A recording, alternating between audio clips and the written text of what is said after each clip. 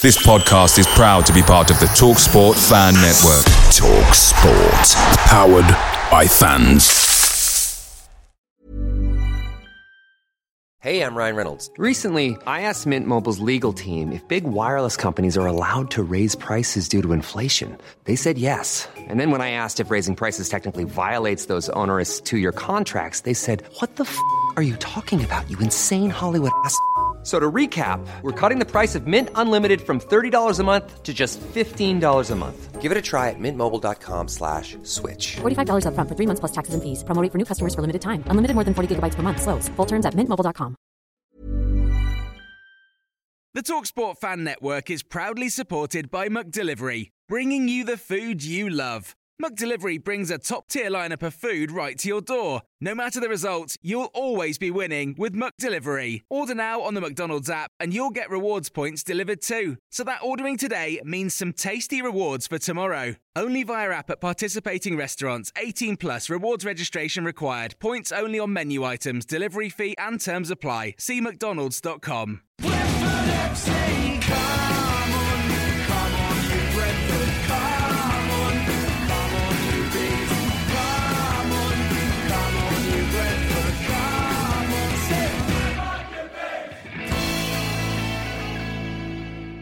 Welcome to episode 2 of Beesotted Reloaded, the story of Brentford's amazing 1988-89 FA Cup run. Ex-Brentford midfielder Allan Cockram will join myself, Billy Grant and Dave Lane to relive the memories of those amazing few months. We'll also be hearing from the thoughts of fans Gary Smith, Steve the Bordeaux B, Gary Scammell, Greville Waterman, Londy, Clarkey, Joe Whelan, Monty, Paul Jamieson, Colin the South Coast B, and Steve Horowitz in this episode. You can catch parts 1 and 3 of this podcast on prideofwest.london, and also make sure you catch up with all Beesotted activity on beesotted.com. Please make sure you subscribe to us on your favourite podcast platform. Thanks for listening. I'm Billy Grant, and I want to say a warm welcome back to Allan Cockram and Dave Lane as we reminisce a little bit more about Brentford's 1988-89 FA Cup run on Beesotted Reloaded. Guys, how you doing? All good, thank you, mate. Boy, all good. Good to be back, mate. That's good. It's good to have you back as well. Some great stories if you didn't check them out in part 1 of Beesotted Reloaded, the 88-89 FA Cup run as well. Allan Cockram, as they say, was on fire. And I know you've got more tales in this one as well, haven't you, Allan? Yeah, as you said earlier, Bill, more memories. The memories have more clarity now because it's really big time, isn't it? That's right. So, yeah, some stories that obviously people haven't heard before. So, Allan, I mean, I know we talked about you starting at Brentford, but you haven't even told us what you're up to now. So just give us a little insight of what's going on. Left Brentford. Won't tell you. I went abroad, play abroad in Shallow. I went to Belgium. Ended up as player manager of St Albans, which was an amazing time for a young man to be a player manager at the time. Done that for about 3 or 4 years, and lo and behold, was a firefighter for 12 years. So a massive change in career. And I met Brian Basson was on my land. I was Norfolk. I was a Norfolk firefighter, and Brian Basson used to come into the fire station to show his kids around. And a total change of career. And I wanted to do something different because I'd done football all my life. An amazing time. It was very camaraderie, the same as football. All the lads banter, fantastic. But obviously working for the community was an amazing thing. Let's step a little bit forward. Had 2 businesses in America with Gary Blissett. Toured America, worked for the Philadelphia Union as the technical specialist for 2 years. Fantastic. And was head coach at the Met Oval in New York, which was a feeder team into the New York Red Bulls. Come back from America, based up in Ealing, and just the most amazing time. Was fortunate enough to be head coach at University College London, where we won 9 trophies in 3 years, the most successful time at the university, and then got poached. And at this moment in time, Bill and Laney, I'm the head coach at Cambridge University, which is probably one of the most prestigious universities in the world. And as you guys know, from a working class background, to end up mixing with some of the elite of the country, shall we say, and walking around the university and being head coach is a massive privilege from someone with no education who left school when he was 14 to be into, we say, the most educated place in the world. And then I would say one of my greatest achievements is for the 3 years in October to have been the instigator and the inventor, shall we say, of Brentford Penguins FC, which is the Down syndrome club for Brentford Football Club now. I first went to the club with an idea 3 years ago, and Pete Shears and Lee Doyle give me full backing to go ahead and do it with that name, with Brentford Penguins. And just before, unfortunately, COVID-19, I was invited to the offices overlooking the new stadium by John Varney, and they were so impressed with what we had done. They put a little segment in the new stadium that a lot of the Down syndrome kids suffer with loud noise and stuff. The club have been fantastic. Give me all home tickets for the new road back in the old stadium, which was amazing. And I can't tell you how much an effect it's had on the children's lives. It's fantastic. And for the backing of the club now to appreciate what I've done and really want to come into it. The kids have been banner wavers, mascots, but really they put their name to it now and said, yeah, we love this. We want to get involved. Is a real tribute to all the parents and the kids that have been there for 3 years. So it's probably one of my proudest moments, along with Anfield, obviously. What an amazing 30 plus years. You've done some great things. You've really, really raised the bar. And Cambridge University, mate, that's where it all started for the 99 promotion season as well. But we'll talk about that on another Reloaded podcast. But let's cast our minds back now to 88-89, the cup run. So like I said, we're in the big time, fourth round of the FA Cup. Manchester City, venue Griffin Park, the date Saturday, the 28th of January 1989. The crowd, 12,100, crammed into Griffin Park.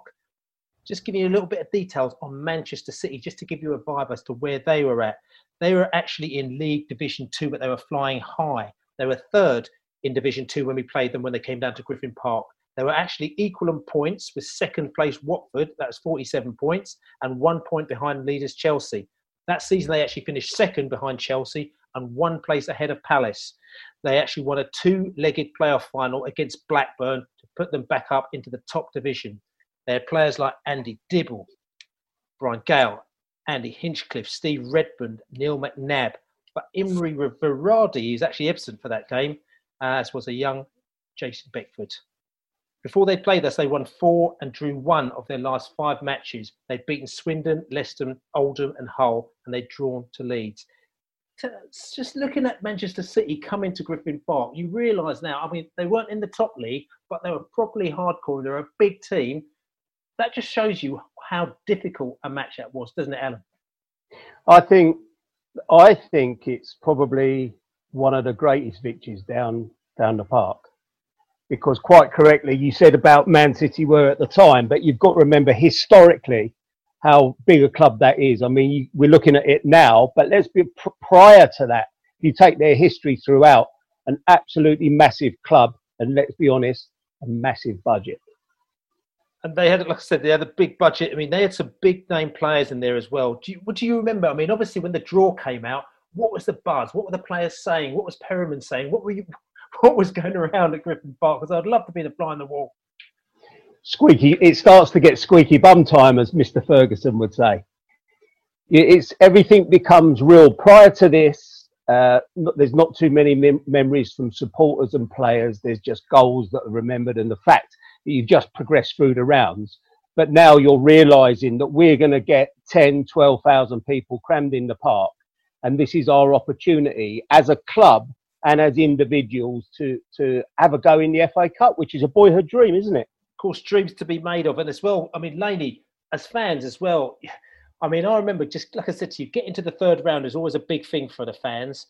We got through the third round and we got to the fourth round. I mean, I remember my mind was absolutely blown when Manchester City came out of the hat for that draw. I mean, what was the feeling like for you? Well, it's the whole the whole magnitude. It gets sort of elevated again and again and again, and the press start to kind of sniff around more than they did before. You get like column inches all over the place. The radio interviews would have started, so I'm sure the players would have noticed the press down the training ground. They wouldn't have been there for the previous round, so it all becomes a lot more serious. The circus are in town. The FA Cup, it comes into its own then, where giant killing, gets talked about, and Brentford, they'd seen were up for this. They'd been able to get through replays. They were scrapping. They had all the ingredients for a proper cup upset. And as you say, obviously Man City aren't the Man City of today, where they're kind of a world-class team, but they are a quality outfit. And it shows you, we're in a similar position to where they were in that second tier. So it shows you where, what's possible from as using the second tier as a springboard. But with the cup run now, I think Man City down at Griffin Park, it was something really special. And I do remember it kind of becomes all encapsulating, all encompassing. And I don't think as Brentford fans, we would have been talking about anything else. But you have to remember, this is pre-internet, pre-mobile days. So, the games would have been like, in the pubs before, we would have been talking about nothing else, but there was no internet to be kind of like, or WhatsApp or Twitter. So, it was very much old school excitement. It was as well, because, the thing that we'd do is that we'd meet the game before and we'd talk about it. We'd make our plans the day before. And then to meet up, we'd actually have to physically ring on a landline. And keep your fingers crossed that somebody's actually going to be there, or leave a message on his or her answer machine. So the sort of mobilisation of getting everybody together for games like this was actually kind of quite tough. You had to be properly on it. And I mean, for me, I spent a lot of time. It was my first year at work. I was working at BT, British Telecom. I remember the guy that sat opposite me just said to me, he goes, I had a pretty decent job. I went straight in as a level 2 or level 1, or can't remember what it was, sort of management role straight in. So I was meant to be there sort of kind of doing proper stuff. And I was a computer programmer at the time. So I was meant to be coding and building all these fantastic systems for BT. But the guy opposite me, probably after 6 months, he goes, you just spend your whole time planning Brentford trips. You know what I'm saying? He's like, you went to the Lake District last week, and you were going off to here, and you've got a big cup match next week, and that's what you did. You're on the phone just ringing everybody, trying to sort out what's happening on Saturday. And don't forget, this is the era of Club Call, which was like a Brentford Football Club premium phone line, which Peter Gillam used to kind of every day. The Brentford news would appear on Club Call, and you would ring up the number and pay probably 500 quid for the call. I mean, it was extortionate. But that's just the way it was. But there was no alternative source of information. You're thinking like Beesotted didn't start until a year later. There was Voice of the Beehive, which was the first Brentford fanzine that was going, but he wasn't newsy. It was very, very kind of comic-y, very busy. So so if you wanted any news, you had to ring up Club Call and literally pay through the nose for it. It's true, actually. In fact, it's probably people still paying off phone bills they racked up back then. That's right. And we've got to give a shout out to Rob Bartram as well, from Voice of the Beehive as well, because I as you know, before I started off with you and writing stuff for Beesotted Laney, I was actually writing a lot of stuff for Rob for Voice of the Beehive. And I remember I used to drive to his house in Stoke Newington. That's how you used to get it. None of this internet stuff. I used to sort of write it or type it, and then I'd drive to his house in Stoke Newington, and I'd knock on his door, and I'd give him this like scrappy piece of paper, and I think he sort of stapled it together with all the other scrappy pieces of paper that he'd have, go down the printer and put it out. And it was a great fanzine. So those are the days, just giving you a bit more reminisce about what it was all about. And like I said to you, there was a lot of buzz around what was happening at the time. But just coming back to the confidence of the players, because obviously we are through to the third round. It had been quite tough. Brentford were quite a good side at that stage as well. There was a lot of confidence in the side and with the players. Interestingly, we should have a little listen to Richard Gadet and Tony Parks, because they're talking about that cup run with a little bit of fondness. I mean, when we went there, I turned up and I was like, we're going to beat them. Full stop. I was playing against Brian Gale, ex-Wimbledon and whatever, and I knew he could not control me. He couldn't control me. I knew that because I played against Steve Redmond the year before when I was at Southend, and I knew they weren't good enough. And I said, we'll beat them. And I remember saying to Bliss, no word of a lie, I said to Bliss, if I get the ball on the edge of the box, get in the 6-yard box, because I put the ball in your score. And boom, and he scored. I think Bliss scored, did he score 2 or 1? 2. Was it 2? Yeah. And one of them was he literally put it from the 6-yard box. I said, Bliss, if I get the ball, get in the box, I'll put it across your score. And that was it. I know this might but we were a better team than Man City. We were a better team. We had better players. We had better players playing in our team than Man City did. 3-1 was we beat them? 3-1? We had better players. We had better, our forwards were better than their forwards. Our defence was better than their defence. And we had better players than they did. And that was it. That's why we beat them. Yeah, well, listen, I think most people remember a fantastic cup run that we had up to we got beat by Liverpool in the quarterfinals, but we kind of collected a few scalps along the way, and I think probably at the time we had a really good win at Ewood Park, and that one stands out. And it wasn't one of them games where we were getting trounced and we were lucky with a breakaway. We thoroughly deserved the win on that day. And right the way through that cup run, the games that we won to get to the Anfield game was, we thoroughly deserved our day out at Anfield. It was a good cup run for us, and it kind of brought the club to a bit of prominence, if you like, living in the shadows of some of the bigger clubs around London. So Richard Cadet, very, very confident. He keeps going into these matches just saying we're going to beat them. He's gone into the Man City game. And it's almost like there's no quibbles with Richard. He's just like, bang, we're going to beat them. Were you as confident as what Richard was there? Dickie was Mr. Confidence. Terrible dresser, but he still thought his clobber was great. But it weren't. That's a sign of confidence, isn't it? To stroll into training ground with minging gear on and still think you're the top man. But he was reflective of the way we all felt. And also it come from the top man, Steve. Steve was an abundance of confidence. And also there were fantastic links to the Man City game, because you had the whole Spurs thing with Steve winning the FA Cup against them over 2 games in the early 80s. And obviously Bliss, the resident Manc. So there was little connections coming up. And when you get those connections in football, you tend to think, hang on a minute, this is going to go our way. And we didn't have any fear, Bill. That was the thing as a squad, as a player. And I think it's an age thing as well. We weren't young and dumb, and we weren't old and rough. We were in the middle of our careers, and you just sort of was building into that self-confidence on and off the pitch, if that makes sense. Harking back to those days, now you just reminded me, I was actually at Wembley when Tottenham beat Man City 3-2. And it was absolutely mad. And that's when Ricky Villa scored that amazing goal. I mean, I was there. And the reason why I say that is because you're talking about replays. Replays used to happen a few days afterwards. So the main final was on the Saturday. You couldn't get a ticket for Gold Dust, even though in those days I knew how to bunk into Wembley. So I used to go to all the cup finals. But I didn't go to that one. But then getting the ticket for the replay was really easy, because all the Mancunians couldn't afford to come down again on the Tuesday night.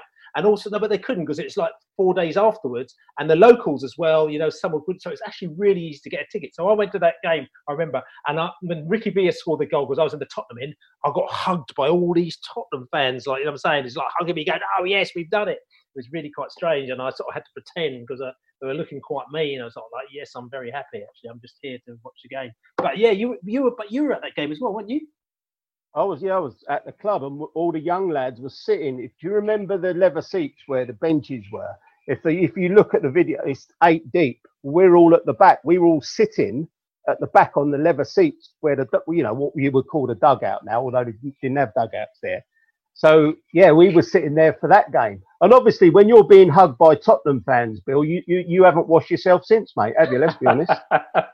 Listen, we won't go into that one. But look, going back to this game, I'm going to, I've got my memories. Laney's got his memories. You've got your memories. But let's have a little listen to what the fans thought about the Man City game and the little kind of vibes as we get into that game, because it was very, very exciting. In the rain at Griffin Park, it was a fabulous, wet January, ripe for an upset. I remember the pitch was well boggy. City didn't fancy it whatsoever. And we were ready for an upset against City. City really didn't like it. We were up for it. We sensed blood.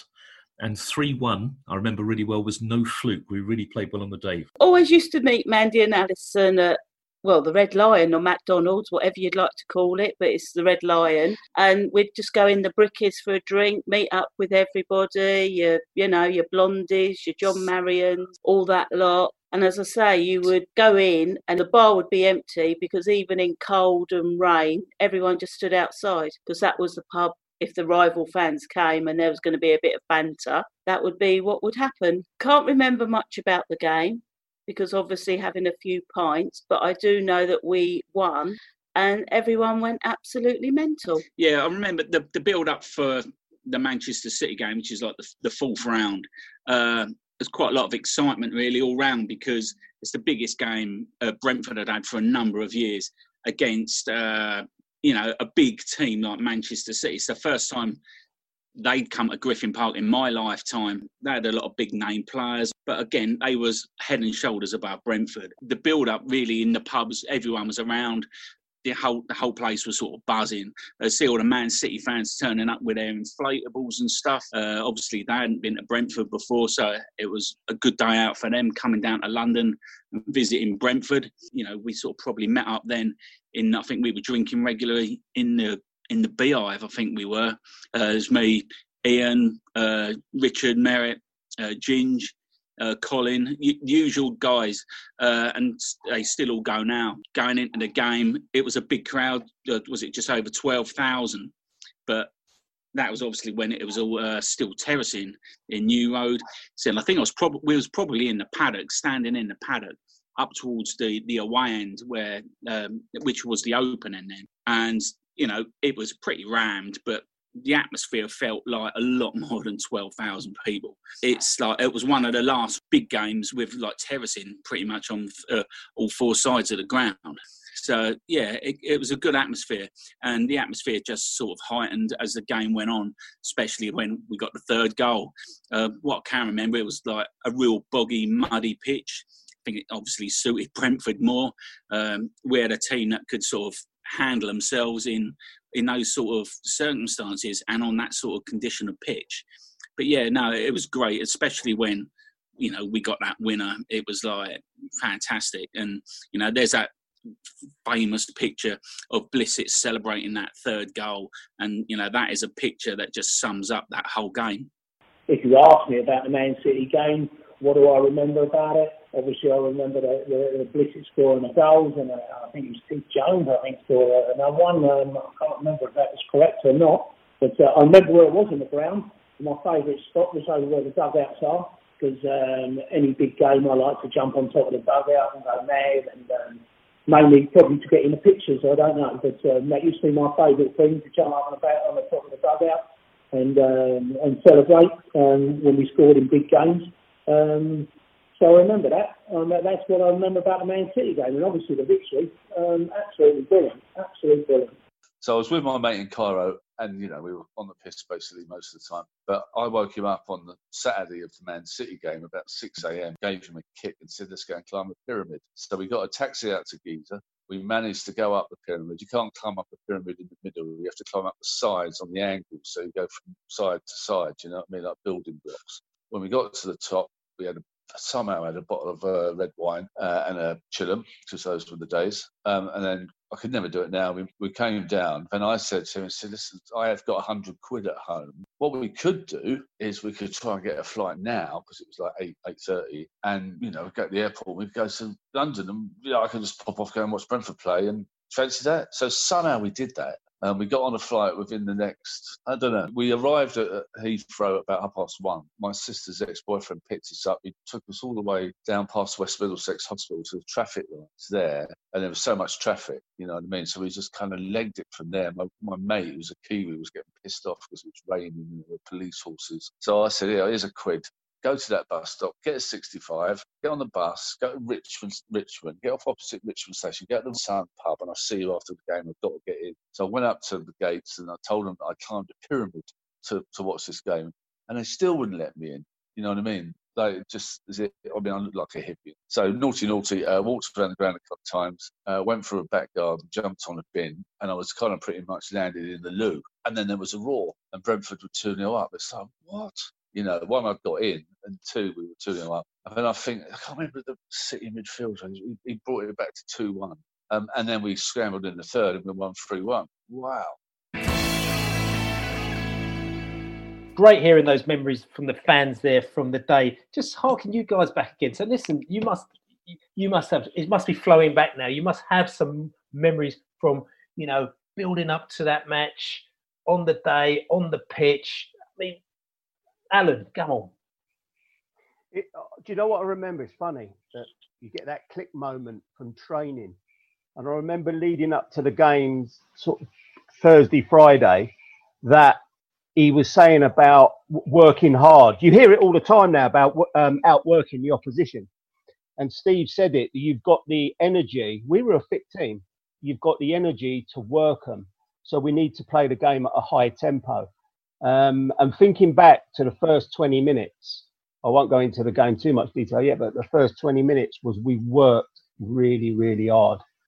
And that kind of established us within the game. So we worked on a high press in training, which today is a normal thing that you hear coaches talk about, but it was quite revolutionary for him to talk about stuff like that, encourage them to play out the back, and then you press them really quickly. So looking back at footage, it kind of worked, if anyone remembers. It did, because we came out the traps pretty quickly as well. I mean, we scored after 10 minutes, so muddy pitch, we really outplayed them. Cadets get the ball across to Blissett, bang in the back of the net, and the whole place erupted. I remember the Ealing Road, we're on the new road as well, it erupted. And I remember, like I said to you, I came down there, the excitement was so much. In the morning, I remember the morning, I don't think I slept that night. And then I got up and I came out, and I was actually living with my flatmate who I'd actually met my flatmate in Boston when I lived in Boston. I lived in Boston about a year and a bit beforehand. And all the English people that were living there, they came together, and she became a really good mate of mine. She ended up living with me in Boston. Then she started to live with me in Acton in West London. And she'd never been to a football match. And so for me, I remember I said to her, look, you've got to come. I was so excited. I actually managed to convince my flatmate who lived down the King's Road, who owned an art gallery. She was very, upper middle class, but a lovely girl. And she's come down to the New Inn at sort of like 10 o'clock in the morning with all these drunken people having a right old laugh, and I'm like, this is my world. I know you've seen my music world and my other world, but this is my world. And I think she's a little bit sort of slightly rabbit in the headlights, but in the end she embraced it and she thought it was really great. And it's interesting because I think it's the only football match she's ever been to. It was wet, it was rainy, she's turned up, she's met all these nutty people who are going mad. Then we've gone to the match, crammed ourselves into the new road. She's seen absolute mayhem take place, and she's witnessed it, and she's gone away, and she's probably written about it and never gone back to another football match again. But for me, that's great. So for me, I normally drove, or I had my first Beetle at the time. I used to come on my moped, and then I got a car, so I had a Volkswagen Beetle. And for this game, I wanted a drink, so I managed to get my dad to come, and he still doesn't come very often. He does come to the bigger games. It's only because I only invite him to the bigger games, really. And he's normally a bit of a jinx, if I'm honest with you. But this match, he came, and obviously I think we stood in the new road, And we were I remember we were drenched. We walked from sort of the other side of the Great West Road, and we got in and we were just properly soggy. So there was like steam coming off of people in the new road. But I think it was just like you could smell something going on. You know, there was an atmosphere, and you know, as soon as the players come out, you could sense that the whole ground was up for it, and there was people standing, you know, on the dugouts in the sort of in the Braemar Road during the game when the goals had taken place. It was a proper intimidating atmosphere, and the players were properly up for it. And I think, as hopefully we're going to hear now, Man City just didn't know what was going to hit them. You know, the other player you missed out as well was, because I was marking him, Gary Megson, the tall ginger fella. And no disrespect to gingers, but they were easier to mark because you could see him a mile away, so you could never lose him. But he was a runner, and he had that sort of tough ruggedness about him. I remember Steve saying to us that the game's going to be won and lost in that middle ground, a bit like a war. You know, when a war is played out in middle ground. And all I remember from the day, abysmal, not in true northern abysmal where it's windy and raining, but just constant rain. And realistically, if you look at the freaking pitch, sanded, wet, and I was a bit of a rebel, and I used to just wear Copa Mundials most games, and now I even had to put studs in. So even I was wearing studs on there to get up and down the pitch. And a very, very, one of the toughest physical games I think we played as a team, or I played as an individual. It was absolute graft, because you're playing against a team that suspectedly have better footballers, but by the same token, we was given the remit of closing down, giving them no space. And I think that's what won us the game was we outworked them. And then the bit of quality that we had in the last third come off for us very early as well, which was a really good sign. I've got to bring you the memories that I have from the terraces. Like I said to you, I used to love going on the New Road terraces those days. The year before, I think it was, on my very first day at work, my first day at work, and it's interesting, every time I go down to Cardiff and I come out the station, I look opposite there's a building on Queen Street where it was the first place I ever worked at, British Telecom, BT, and that's where they used to train you.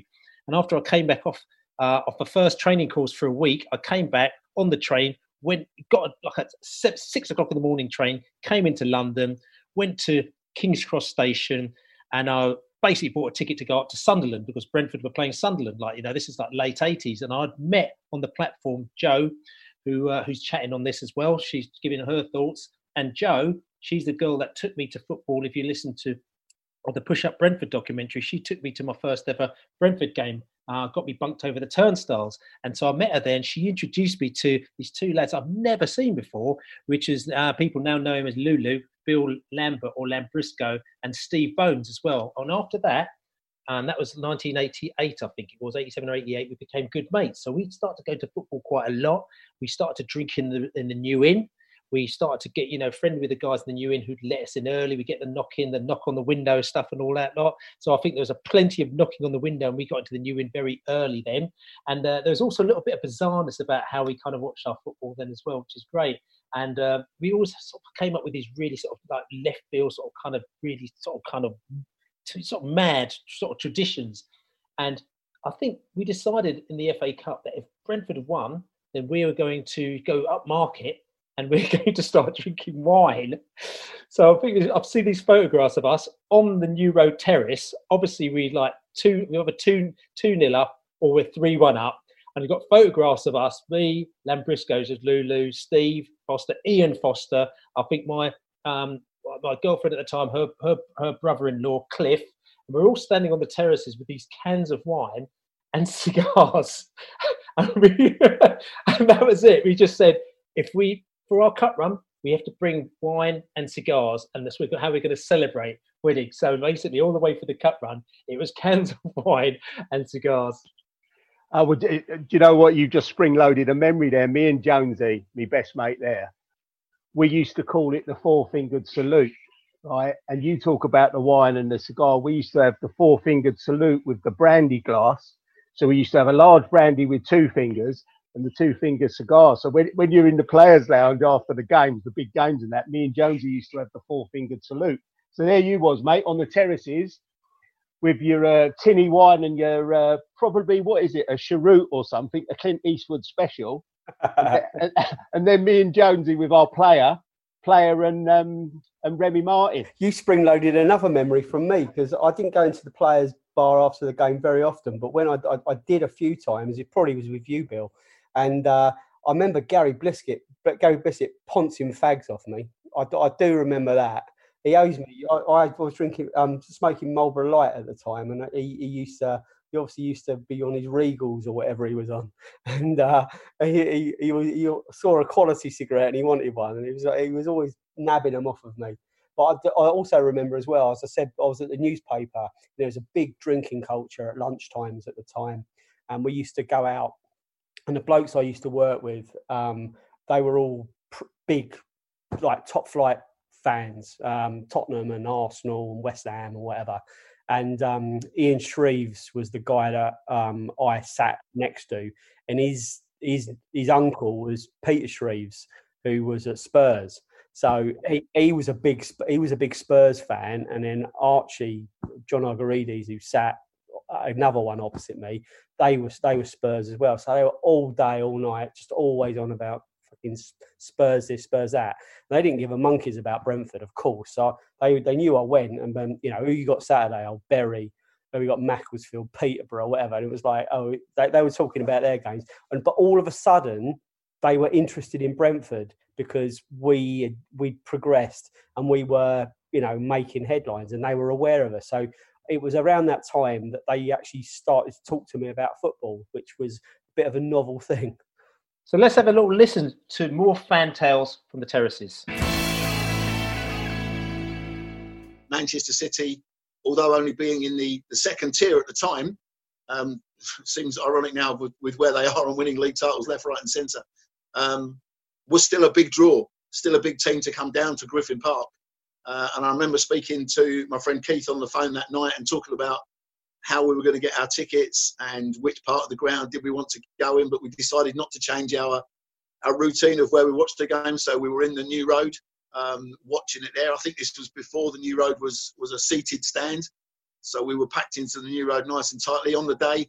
Did the same thing as we always did. I'm a stickler for tradition of doing the same thing, getting to the ground around about the same time, always trying to get to the same place. Obviously, when I had a season ticket, that was fine. You could sit in the same seat all the time.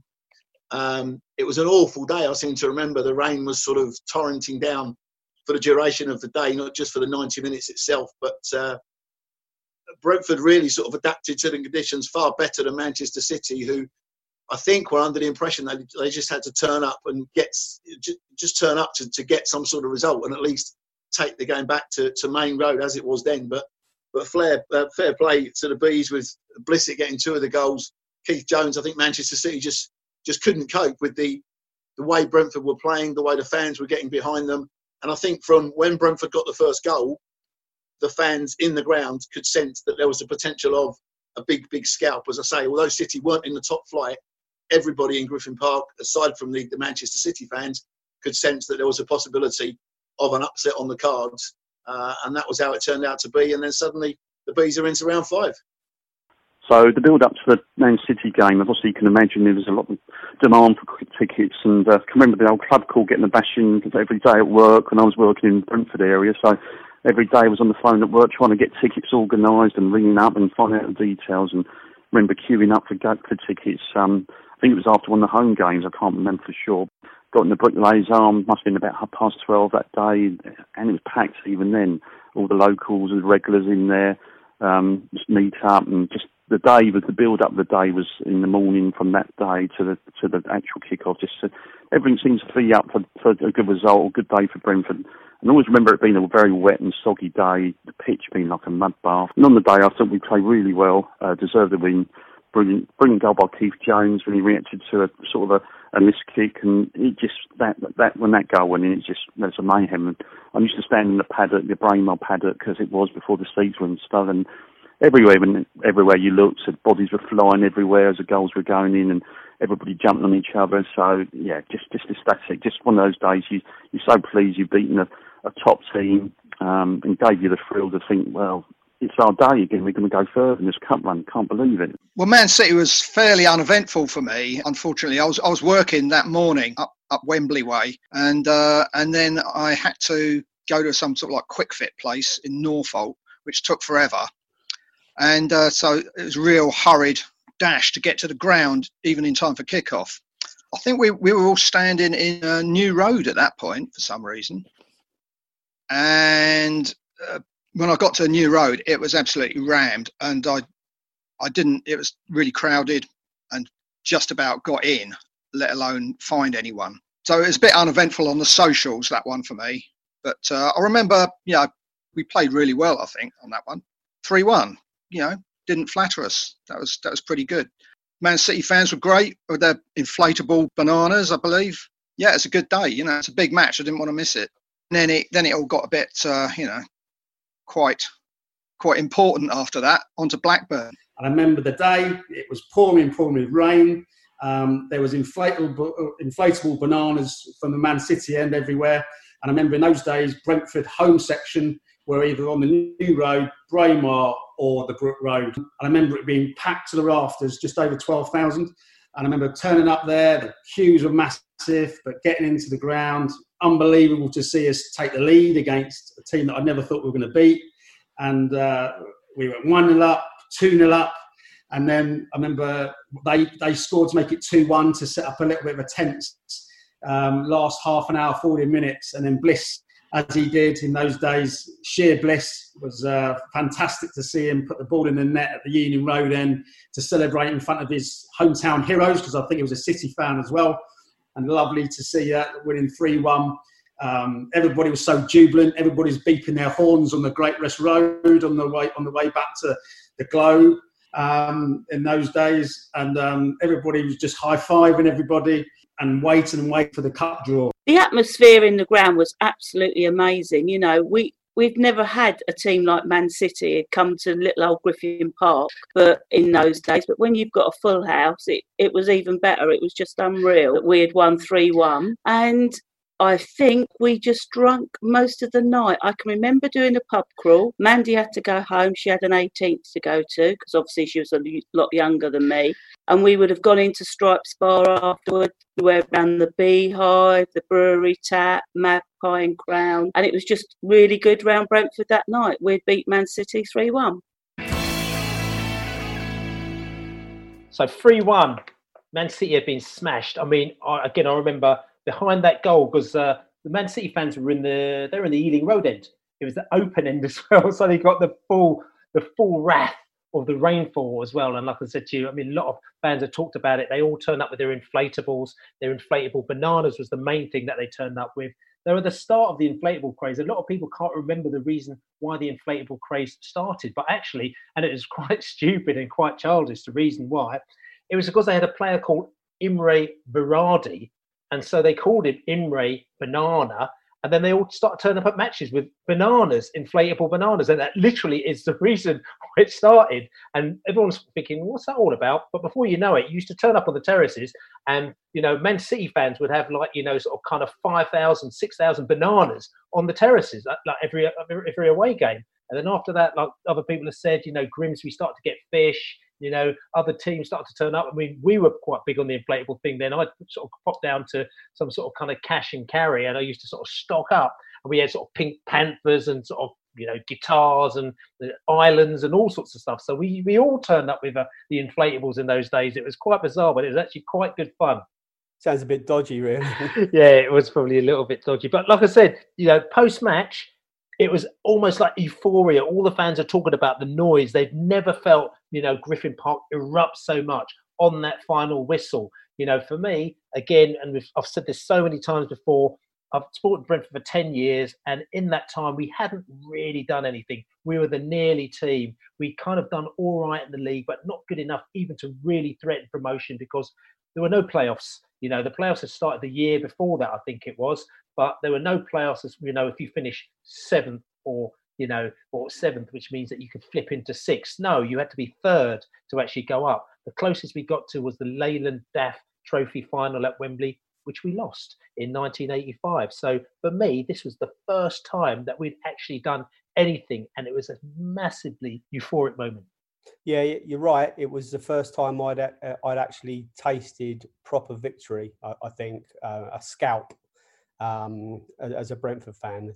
I'd started in 77, 78, and there'd been obviously really good wins, and there'd been memorable games. We've been on the telly before. There was the Freight Rover Cup run, but this was the first time we had a big game. And I think the reason why is that we did beat Swansea, who were a top flight side. They're a massive side. They were bigger than Man City in the early 80s, but it was an away game. And I was too young. I don't know where I was at the time, and I couldn't go to that. So it's not quite the same. It was a John Toshak Swansea team that was in the top flight. And, but they were the equivalent of a kind of, a Bournemouth in the top flight. Yeah, they were in the top flight, but they weren't a big, they weren't a big club. They were there, but it was still an impressive victory. But it wasn't Liverpool, and it wasn't Tottenham, and it wasn't Arsenal. It was so it wasn't quite as special. And it wasn't Man City. I mean, Allan, final whistle. Tell us, what was the feeling? Well, I'd like to say this as well, because you guys are obviously passionate and committed to what you do. But I just want to say this. As a player, it was a game where the supporters and the players almost marinated. When you get 12,000, I get shivers now. It evokes shivers in me sometimes. But you really felt the vibe of Griffin Park that then kind of goes onto the pitch to the players. And that's what really, if you look at big games and where you need victory, and as I said to you, a very physically demanding game on players because of the condition of the pitch and the emotion of the game, it's really, for you guys, we all become one. Not trying to get too Zen Buddhist about it, but it's really when you become one. And sometimes I don't think the supporters really are credited from the players, because players don't look at it in this way till they get older, that how much, certainly another 10%, and 10% physically in those type of games is a winning combination. There's no doubt about that. And equally, I have to say, as fans, we obviously we can never appreciate the physicality of a victory like that. We've been in the pub and we're vibing on the songs and the adrenaline from a very different angle. You're very sober, you're very well trained, you're very focused on what you're doing, and you say you come out of the first 10 minutes have been really hard, you've really pushed them. You talk about the pitch, you're wearing studs where longer studs than you normally would. That's going to zap your legs. We're not aware of that and the pain you go through, and that pushing yourself through the pain barrier to achieve something that on paper you shouldn't be winning, but on grass you are. So it's an appreciation of both, and I think it's on occasions like that, as you say, you marinate, you all come together, and it's that extra ingredient from the terraces that gives you that extra 10% in your legs. And what you're saying is 100% right. And hopefully all these micro details that we can get across through these podcasts up and down the land will help everyone. Back in the day, you would never... I was speaking to my mate Ted the other day on the podcast, Tottenham Nut, and he was saying that the benefits of nowadays is he can literally see Harry Kane's Twitter and know what he's training and what food he's eating and stuff like that. There was a connect between players and fans off the field, but a disconnect as in the social media side of it. And things like this now, all those micro details that we can all put together are so helpful, not only to the players, but definitely to the fans, when you're realising you could ask, what are the studs he's wearing today? And how's that going to affect him in the last 10 minutes? Because it's all those little details that we strive for in life, because it's the little details that make you successful. And also after the game, you're talking about the players' bar. We eventually made our way up to the players' bar, as we always did. I think we probably went to the New Inn and then eventually round up to the players' bar. We probably saw you lot up there, probably giving it absolute large for a bit. And then you didn't end up at the players' bar all night, did you? You sort of slunk off somewhere else, didn't you, Allan? Mate, we had our little vibe going on. We knew what bar was open, so we caned it at the club because it was a freebie. So we all went to the players' lounge where all your family was, etc. Special guests, I'll have a chat with them, keep them happy, and then we used to go with Bowles' missus into the sponsors' lounge because Stan Bowles' wife run the sponsors' lounge, and you'd all go down there where it was open later. And then after the sponsors, she said, "Come on, lads, you've got to get out of here now." And as she would close it down, she'd be shoveling all the free booze in our bags, in our kit bags. So we would go back to my gaff because I lived in Pope's Lane opposite Gunnersbury Park. All the lads would come back to mine. We'd have the freebies there, and then it was boom up to the Mullet, up to the Boulevard. Broadway Boulevard. Dealing with cramp. I remember after that game, I very rarely got cramp in both hamstrings, and I was throwing so many shapes on the dance floor, I just had to sit down. So, Brandon Brock was playing that night. Loco from the day. So, yeah, an absolutely special evening because it don't happen away from home. When you're away from home and you travel, you get back so late, everyone's knackered and they just go home.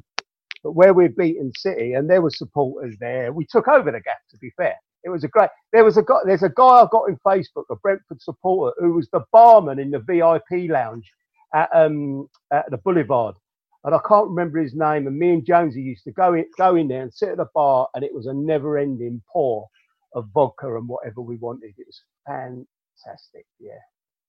Actually, you got to say the word Brandon Block aren't heard very often, but that he was a proper DJ, wasn't he? I love him. Yeah. Well, that night. Sorry, guys. That night, he's taping his set. So, I love my thing is all the old house music and stuff like that. And when it first, we was privy to all that, me and Jonesy, because we used to go to all the raves, and when the house music first come out, it was kind of like this revolutionary, kind of a bit like ska music back in the day when that come out. But like this music, and Brandon Block's there, and we've all kind of piled in, and we're up around him. And I remember him flicking one of his cassette things open and go, "Here, boys, here's the recording of the night." And I've still got it with Brandon Block, and I'll get onto that when we go to Port of Banús. Now I'm going to play that later on. I'm going to Darren Emerson and some Seb Fontaine, and we're going to have a party, a house party. That's right. And Blocko, the thing is, Brandon Block, he's still going as well. He's on My Soul Radio. So if you want to get hold of him, you might want to the end of the season Beesotted Social. Get Blocky down there. That's right. But listen. This is Man City. We've done with them. We need to move on because the next round, we've got another team that we need to dispatch. We're going to talk about that after this little break. So, Blackburn Rovers, 5th round of the FA Cup. Venue, Ewood Park. The date, Saturday, the 18th of February, 1989. The crowd, 15,280. Blackburn Rovers, just to give you a little bit of background, they're in League Division 2, the 2nd tier. They were actually 4th when we met them, so they were actually quite decent. Above them were Watford, Manchester City and Chelsea, who were top of the league. At that league, that season, they actually finished 5th, and they ended up losing in the playoff final to Crystal Palace. They were 3-1 up in the first leg of the playoff final to Palace, but they actually lost the second leg 3-0 with Mark Bright and Ian Wright scoring goals. So Blackburn Rovers, again, that when the ball came out of the hat for that one, for us, we didn't really care what it was all about. We were just so excited, and especially it's a away game because home game was fantastic at Griffin Park, but we do love our away days. And also we played Blackburn a little bit earlier that season. We'd actually beaten them as well that season. So the fact that we got them again, we were going up to Blackburn, I thought was just so exciting. Laney. Well, I think we're finding out that that Brentford team were good enough to be competing at the top end of the 2nd tier. But we found that getting out of that division's harder than it is staying in the division above. So, we on our day, we were competing with the best teams in the 2nd tier, as you say. We've done Man United, done Man City.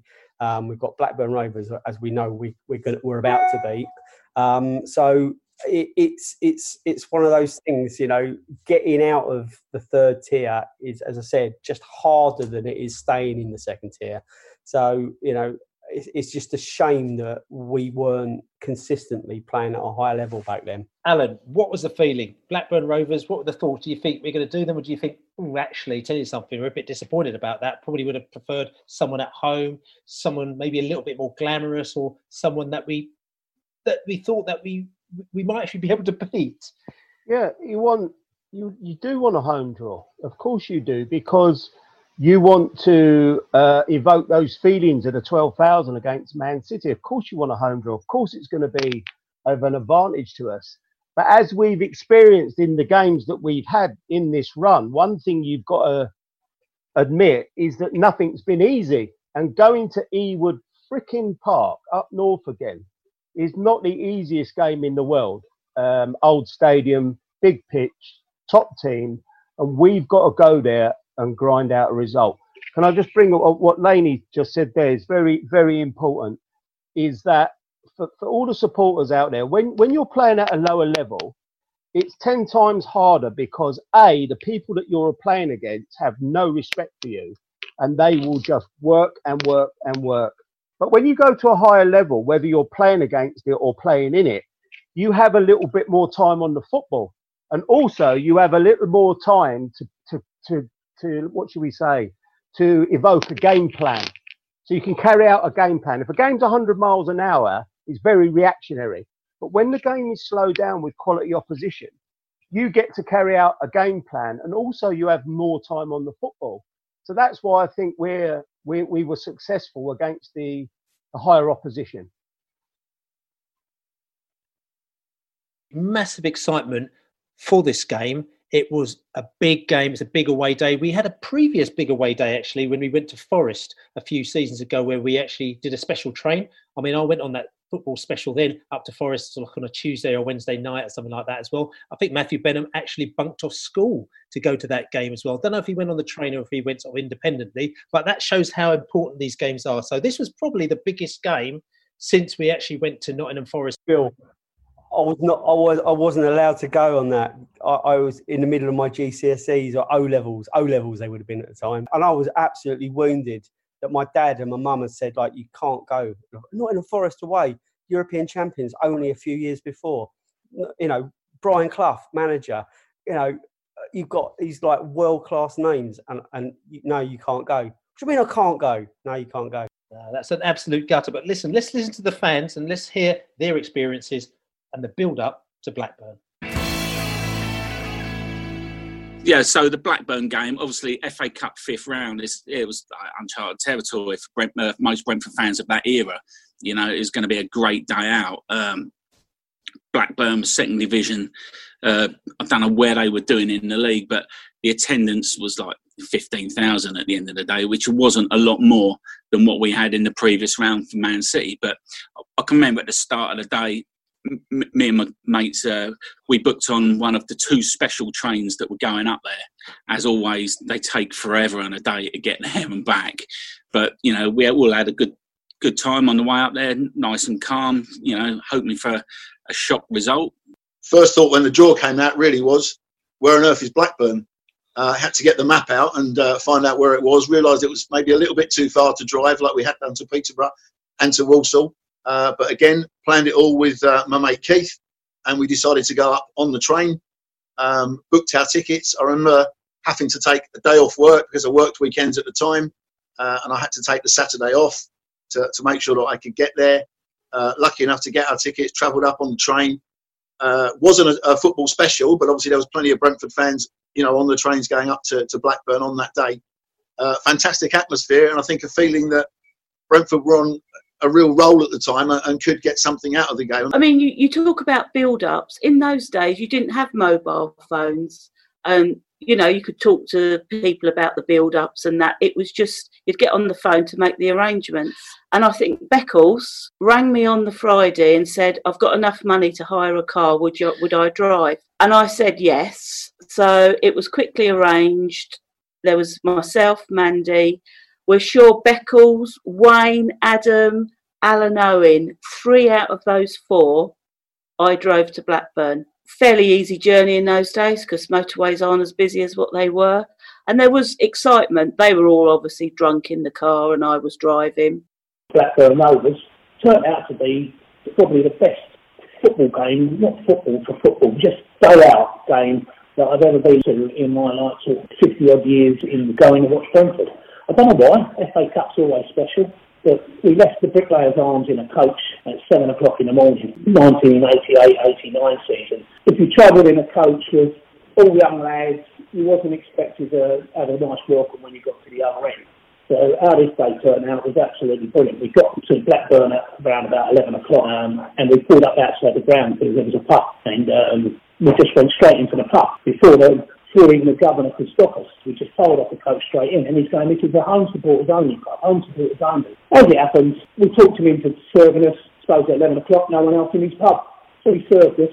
And in the next 3 hours was absolutely special. As the Blackburn Rovers fans come in their groups or in their twos or whatever, they all started talking. And it was magic. It really was something that we probably hadn't experienced in the 80s and the 70s. And, what friendships were formed, unbelievable. We spent about the afternoon in the pub, right up to 3 o'clock.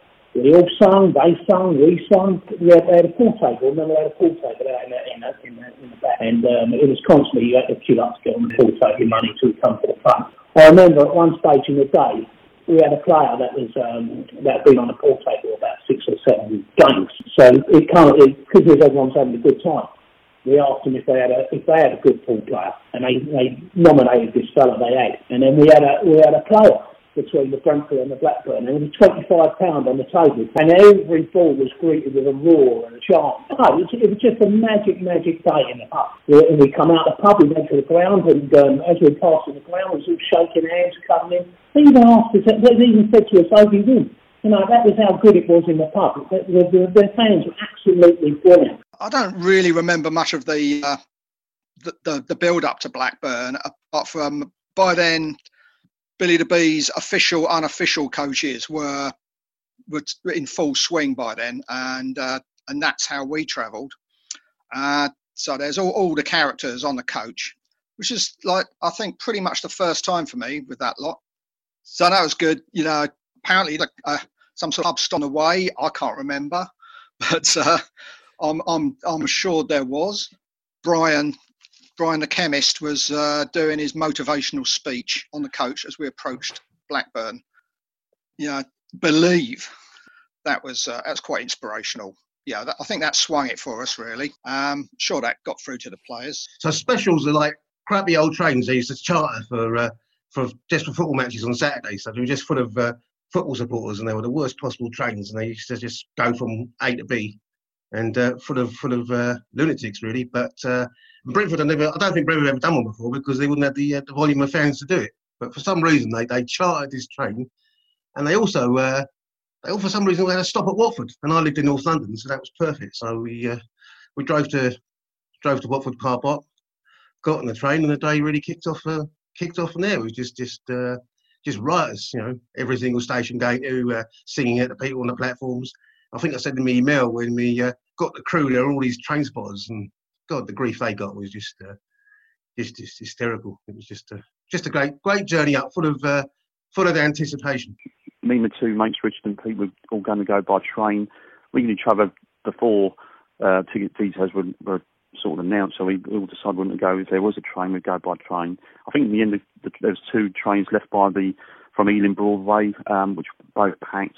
But the build up to it, ringing up the club call number, racking up the bill at where I worked. I think I got told off at the time for ringing them and maybe presenting with a bill for paying for it. But I remember that at the time, and the fun fight for the tickets. And in the end, I think we took about 3,000 supporters up to Blackburn, which is an incredible turnout, especially up in Lancashire. Parked up the car, abandoned it near the Green Ealing Common, and got on the train. Brilliant train journey. Managed to sneak on a bottle of lemonade with a little bit extra in it than it should have been. So that made the journey a bit more bearable for all 3 of us. And we got to Blackburn and remembered the long walk from the Blackburn station down to the ground. Seemed to be like we got there quite late because we marched straight into the ground by police escort. Some banter with the locals, but nothing too serious at the time, and it all seemed quite well. And it was, from the boys, a great day out. We had a trucker's breakfast on the A5 on the way up in Towcester, which was our compulsory deviation off the M1. It was a long drive up, And the old town when we arrived was glistening in the winter sunshine in the Lancashire hills. We always remember 1,000 holes in Blackburn, Lancashire. Ewood Park, pre-Premier League days, was really old school. It was a big pitch, and we had 3,000 Bees fans all in at the Darwin end. And we dived into a pre-match pub. Tony, my mate, ordered pints of thwits. He said, 3 pints of thwits, please. He says, sorry, love, do you mean twits? Different accent, different land. Call to arms, chaps. Great memories there from the fans. Now, this was the start of the coaches that I did, the official, unofficial. And I remember my mate Paul Cassell, like I said to you, Paul is his mum's other half, husband now, but at the time it's her other half. He was working for a little coach company down in South East London. It was like just a regular coach, not a coach company, but a bus company. It was like the local sort of kind of, 237 bus company. And I remember I wanted to do a coach to go to Blackburn, massive day out. So I said, I'll do it. So Paul says, he works for a coach company. So he gave us his number, and then I called them up, and they sorted us out with this coach, which was a pretty crappy kind of, 49-seater coach, but we didn't care. We had it all to ourselves. So that was the first ever official, unofficial. Wasn't overly packed. There's probably about 20, 25, 30 of us on there, but we didn't care. We went up there on the coach. We got our booze. We stocked up. We were on the motorway. We had our inflatables. And like I said, I remember the photographs of the inflatable Pink Panthers and everything like that we had on it. I had a little stop off. We did a stop off on the way to Blackburn. I think it was actually in Darwin, which is, have you ever seen the programme that was on Netflix recently about, I can't remember, the English Game, I think it was. And that's all around the team Darwin. I'm pretty sure we stopped off on Darwin on the way, and a boozer there, because we were a little bit nervous about stopping off actually in the town. So all the trips I always used to do used to stop off in towns outside that were really obscure, but probably 10 or 15 miles away, and also out of the view of the police, who are always trying to track football fans where they're going. And then we found a boozer in there that I used to find in a good pub guide, and we had a right old laugh. It was a brilliant day out. Allan, for you, I mean, what are your memories of building up and the day of that match? Well, for me, it was a bit of a Dominic, because I got injured. So I wasn't 100% fit. So I think Steve said, "Can you make the bench?" And I said, "Yeah, I'll make the bench." And in actual hindsight, it worked for us, because we put out more of a workman-like team. And the team that played that evening, I was on the bench. So and it's great. Sometimes it's good to be on the bench like that, because you see the game in a different perspective. And the team that night put in a shift. I remember again, I keep saying this word, put in a shift. It was a big pitch. We condensed their space. We didn't let them play. And also we took, what's really important, guys, to remember is it's all about goals at the end of the day. And there weren't many chances created, but we put away our chances, which is the most important thing. And also you've got to take your hat off to the back four. If you look at the games, goals conceded, 0. You're not going. You shouldn't be going to Ewood Park and not. You're likely to concede a goal. So not to concede a goal and come away there is 2-0 is a fantastic result, and fair play to all the lads. And I mean, it was a great result. I mean, Laney, what are your thoughts on kind of building up and of the match?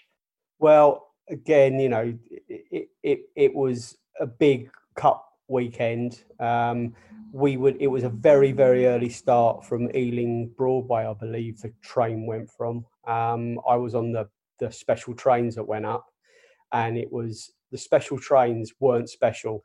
Yeah, it was special in so much as that it had been sort of decommissioned from public use probably 15 years before, and but there was cubicle. It was carriages full of little compartments. They don't make trains like that anymore, thank God. And the carriage that I went up in had been used as a toilet, I'm sure, for 15 years as well. But I can't remember who I went with, but I remember it leaving very early. Getting to Ealing Broadway was a problem for me, because I was in Ashford. And then once on board, it was one of those ones where you just literally stopped at every junction or every signal to let another train through. So we had to sort of work our way out of London, all the way up the spine of the country, to get to, through Manchester. Well, I remember coming through Crewe Station and giving some poor train spotters some merciless grief. And then we should have had an hour or so, or 2 hours before the game. We should have got up there in plenty of time, but it was a bit of a rush. And I remember the police on the walk from Blackburn Station to Ewood Park were really not happy. They were not friendly. They didn't want Cockneys there. They didn't want, Cockneys, we're not Cockneys, but they didn't, they didn't want Londoners or Southerners there. And there was no chance that you could have snuck into a pub. So it was a bit, to be honest with you, it wasn't relaxing. It wasn't a good experience. Getting to the ground was all important. And once we were in there, that was fine. It was a big away end. It's all stood up. And there was a decent atmosphere, and obviously a lot of Brentford fans there. So again, those kind of away days, a long way from home with 3,000 Brentford fans there, is going to be an amazing atmosphere. So I do remember that it was getting into the ground. It was like big sigh of relief. We can relax now. We're here, and now enjoy the game. At least you got there, because just harking back quickly to the Nottingham Forest game, on the special that we got there, we left probably about 10 or 11 o'clock or maybe midday at the very latest from Ealing Broadway for a 7:45 kickoff. And we got to Nottingham Forest for half time on that special, which did stop at every single junction. And I remember going over the bridge, just as you come to Nottingham Forest, you can see the ground as you come over the bridge. And as we came over the bridge, we saw them score the first goal as we were being marched in by the police to the stadium. So, it wasn't great. It might have even been the second goal, to be quite honest with you. I can't even remember. But coming back to that, I mean, because the atmosphere, like I said to you, inside the stadium was really great. The fans were really, really behind it. Alan's talked about how, they've got this industrious side, which actually thresh the side out. Listen, let's have a little listen to a few more of the fans and their memories of Blackburn. Prior to the journey, I was working in a printer's where I'd done my apprenticeship. I was 21 at the time. And when the match tickets came out, they were like a light orange colour with a very dark blue ink. And I was thinking we could actually copy these tickets. So being at work, I found some coloured paper which was very, very similar. But I didn't have a colour copier. So I ended up running through some orange sheets of paper with black ink, and it was pretty much a good fit. I ended up dishing a few tickets out, and a few mates managed to get in on them. Obviously, when you're at the turnstile, it's a little bit darker, so the colour difference really didn't matter that much. It was only when we got through that one of my mates sort of said to me, look at these, the colours are different. I said, well, what do you expect, But, I was 21, but I got away with it. Now I'm done. Extra fans got to see the game. As the game went on, all the Brentford fans were behind the goal, terracing again, a good atmosphere. The main bits I can really remember about the game, it was especially the third goal when Blissett burst through on that sort of loose ball and just smashed it high into the goal sort of thing. That was just when everyone went crazy, really. And that was it. We knew we had won once he'd scored that. And that's just when, it was just great scenes on the terraces there. At the end of the game, I can remember being up on the fence down the front, and I think my picture ended up on one of the back pages of the paper, and I think with Terry Evans, clenched fist sort of salute to the Bees fans sort of thing, and it's my silhouette in the background. I can also remember chucking my scarf on the pitch, and Andy Sinton picked that up. So yeah, it was a great day. The journey back obviously seems a lot quicker, but again, it took forever. On the way up there, I was on one special train and my dad was on the other, but he ended up being on the same special train on the way back. We were going a little bit mental, me and my mates in our little carriage, bouncing all over the seats in like the pretty dirty sort of individual little carriages that they always laid on for specials. And there I was bouncing around, jumping from one seat to the other. And there's my dad walking down like the corridor. He goes, "All right, son." "Yeah, all right, Dad," sort of thing. Felt a little bit silly, but that's what you do when you're 21, isn't it? Can't remember much about we got into the ground and whatever, but like Mandy and I decided to go to the loo, and Mandy dropped her mum's eternity ring down the loo. Luckily, she hadn't been, and I was just putting my hand down the toilet to retrieve it, and Blissett scored the first goal. And I didn't know what to do. And we just knew that it was a Brentford goal because of the noise. It was just deafening. And I just grabbed the ring and we ran out. And of course, by then, kickoff had started and whatever. It was just so happy. It was a really good atmosphere there. And then when Blissett scored that second goal, wow. Yeah, we just all went mad, didn't we? Didn't they have fences up? We were climbing on the fences and just going absolutely mental. And then I think I came home. I don't know. We didn't go anywhere afterwards up there to meet anybody, because all I can remember is whenever I used to hire the car, it was a day car. They'd let me pick it up really early in the morning, but it had to be back by 11:59 on that Saturday night. So I would have drove straight back to Witton and dropped the car there. We absolutely stuffed them. All right, 2-0, 2 goals in the last 10 minutes. But it was a great performance. And Simon Garner, was it Noel Brotherton, all these sort of players, never saw them on the day. Tony Parks did well. Simon Ratcliffe, who I hated, I fell in love with him because he was brilliant that day. He was a powerhouse in midfield, ploughing forward. We were really good. I vividly remember the two Blissett goals. Loads of bees up there, packed out their big away terrace behind the goal. On the way back, I believe we stopped at a offie around Wigan area and pretty much emptied their shelves. So this is like, the birth of the pottiness for us lot. That was a good one. The game went brilliant. 3,000 Brentford fans there. Everyone's enjoying it, and obviously you enjoy it more when you come out with a result like we did when Blissett scored the 2 goals. But the funny thing was, when we come out, the pub was on the right-hand side. After we celebrated, the pub was right at as you come out the turnstile. So we started 4 of us. It was me, Mark Sangster, Paul Donovan, and a fellow called Skinny John. We went towards the pub, not knowing that the coach park was to the left, not to the right. So the time we got to the pub, I can remember walking down that road, and I can remember a whole bus stop full of Blackburn Rovers fans, all old, all different ages, and they were clapping us.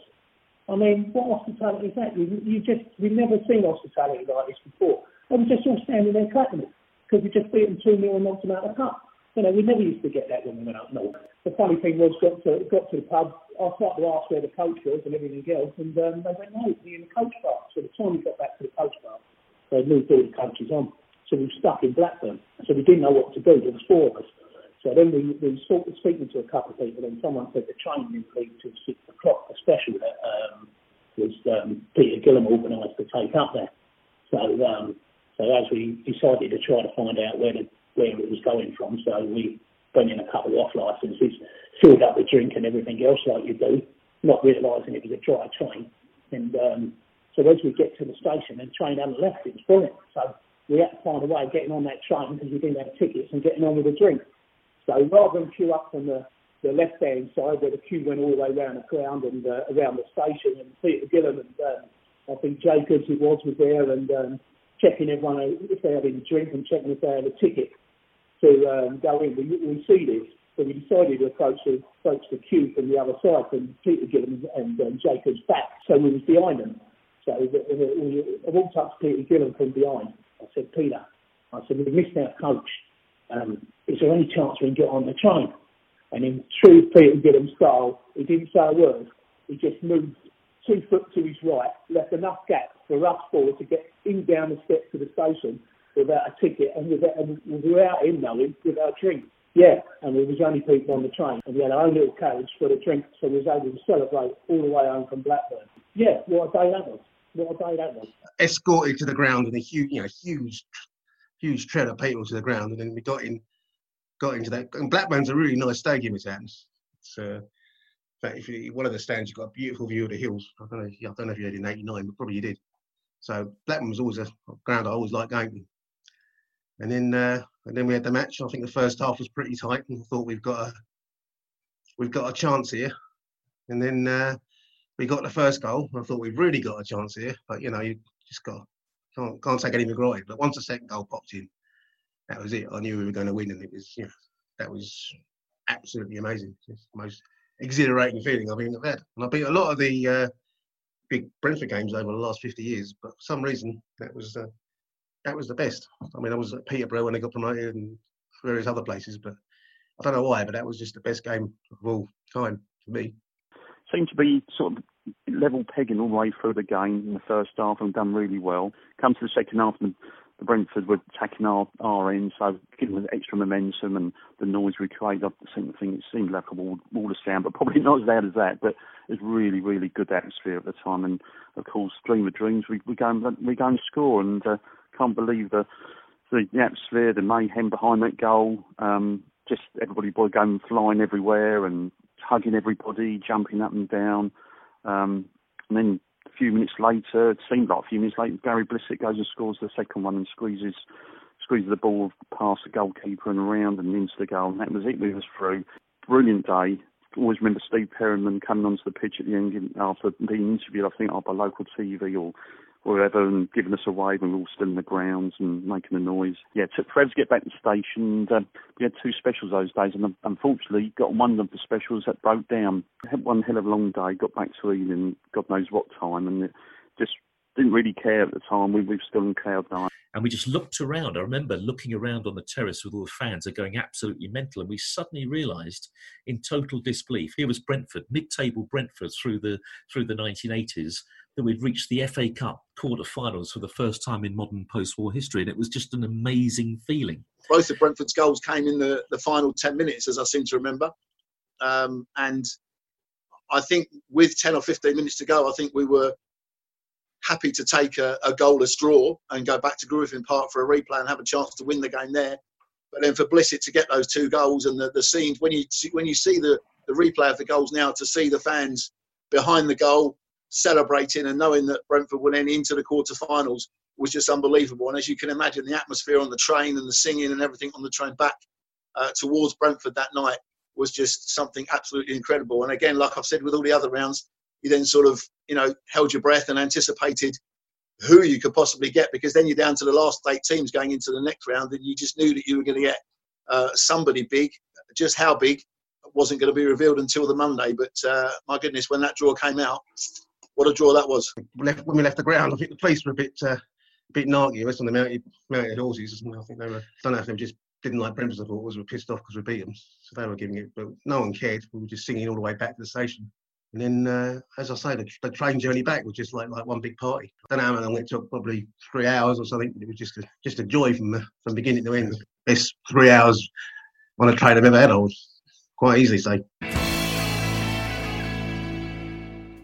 Great memories that. I mean, and Allan, after the match, I mean, listen, it was just pandemonium as far as we were concerned. I mean, we had the fans, like I said to you, I remember standing on the terraces, absolutely hugging each other. I've got some great photographs. We're going to post all these photographs as much as we can do up on Facebook, on Beesotted.com. We'll put them out on Twitter just to give you the vibe. Some great photographs. People dressed up in all sorts of things as well. And I remember at the very end when the fans were so happy and they all climbed up on the fence, and people were climbing up on the fence, and because they had those fences to stop people from going onto the pitch, and they managed to climb up on the fence, and they just sat on the fence and just watched as the players came over, and they kind of cheered them and everything like that. And there was almost like a sort of real reflection from the fans trying to take it all in. I don't know if you remember any of that, Allan.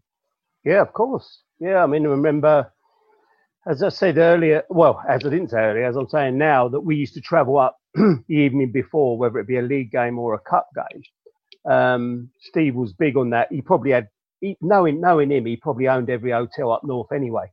So we had all the discount. But travelling up for the lads, we used to love away games because you got up to all sorts of shenanigans. And I don't know if it's still there. We used to get our bacon rolls from the CAF. We got Brentford Station where the bridge is. And there's a little row of shops. There's a cab office there. And there was, I think, a Greek guy that served the best bacon rolls. And the coach would pull up there. We'd jump out, get all our pre-order our bacon rolls and jump back in the coach and travel up. And then just a quick story of the journey when we got there. So we were staying in a nice hotel, but unfortunately for poor Jason Cousins, do you remember Jason Cousins? Yeah. Oh God, yeah. Naked in the hotel for about 2 hours. Of course he was. So we used to play, as I said in the previous pod, that we played card games, and we introduced people like Buckle, Marcus Gale, Rob Peters, and Jason Cousins to the Aces to the Kings game. And little did they know it was fixed odds right from the beginning. And Cousins was a bit of a chew. And we rigged it so he's loose. And the bet was that he had to get naked and go and ask people who their favourite footballer was. So he's going around the hotel asking everyone naked who their favourite footballer is. And in the meantime, we've nicked his key and hid his key. So now he's running about the hotel naked as the day he was born. Great introduction to the first team, actually. Yeah, 16 or 17 he probably would have been at the time. I think he's still in therapy, Laney. I've got to tell you this. I've got to tell you the story coming home. So the story coming home from Blackburn was we was told by Steve that we were not allowed to do any press interviews or paper interviews unless we got the go ahead from him, which was fair enough, I suppose, at the time. But I kind of didn't really stick to that one. And Keith Millen, a lovely man, and really could be a modern day footballer, you know, in his thoughts about the game and the way he conducted himself. And I decided to put on, I was quite good at impressions, and I rung him up at home and decided to do a mock interview from the local newspaper about a £1 million bid from Manchester United to him, and recorded the interview. And he fell for it, hook, line and sinker. So I've done this interview and I've taped it, and coming home, I've put it on the coach. It's about a 20-minute interview. And he's saying that, yeah, I've really worked at my left foot. And me and Tel are known as the Twin Towers. And he's bigging himself up wholesale. And that was the tape, and we were crying. And also we used to have a bit of karaoke. I used to do the old pub singer down the front. There was a few acts going on. So yeah, the away games on the coach for the chaps were great experiences. What was your big number, Alan? It was it's called the Should Buddy Ho song. It absolutely has no words to it at all, but I'm going to give you a little rendition.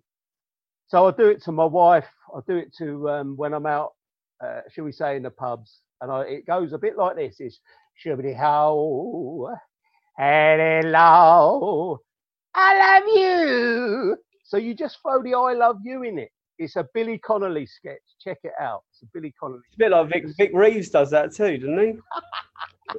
Hello. That's right. Oh yeah, they were great times. And also, can I just say, a real bonding for the team as well, because we had a great bunch of lads.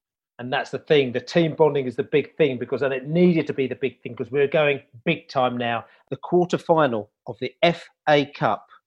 Join us for part 3 of Beesotted Reloaded, Brentford's 1988-89 FA Cup run. We'll look back on Brentford's trip to Liverpool, and we'll hear stories from players Allan Cockram, Neil Smiley, Gary Blissett, Tony Parks, and also manager Steve Perriman, and hear what they had to say. Plus, we'll be also hearing stories from the fans who travelled in their droves to Liverpool in what was Brentford's biggest match in 40 years. You can catch parts 1 and 3 of this podcast on prideofwest.london. You can also catch up with all Beesotted activity on beesotted.com. Please subscribe to our podcast on your favourite podcast provider. And thanks very much for listening.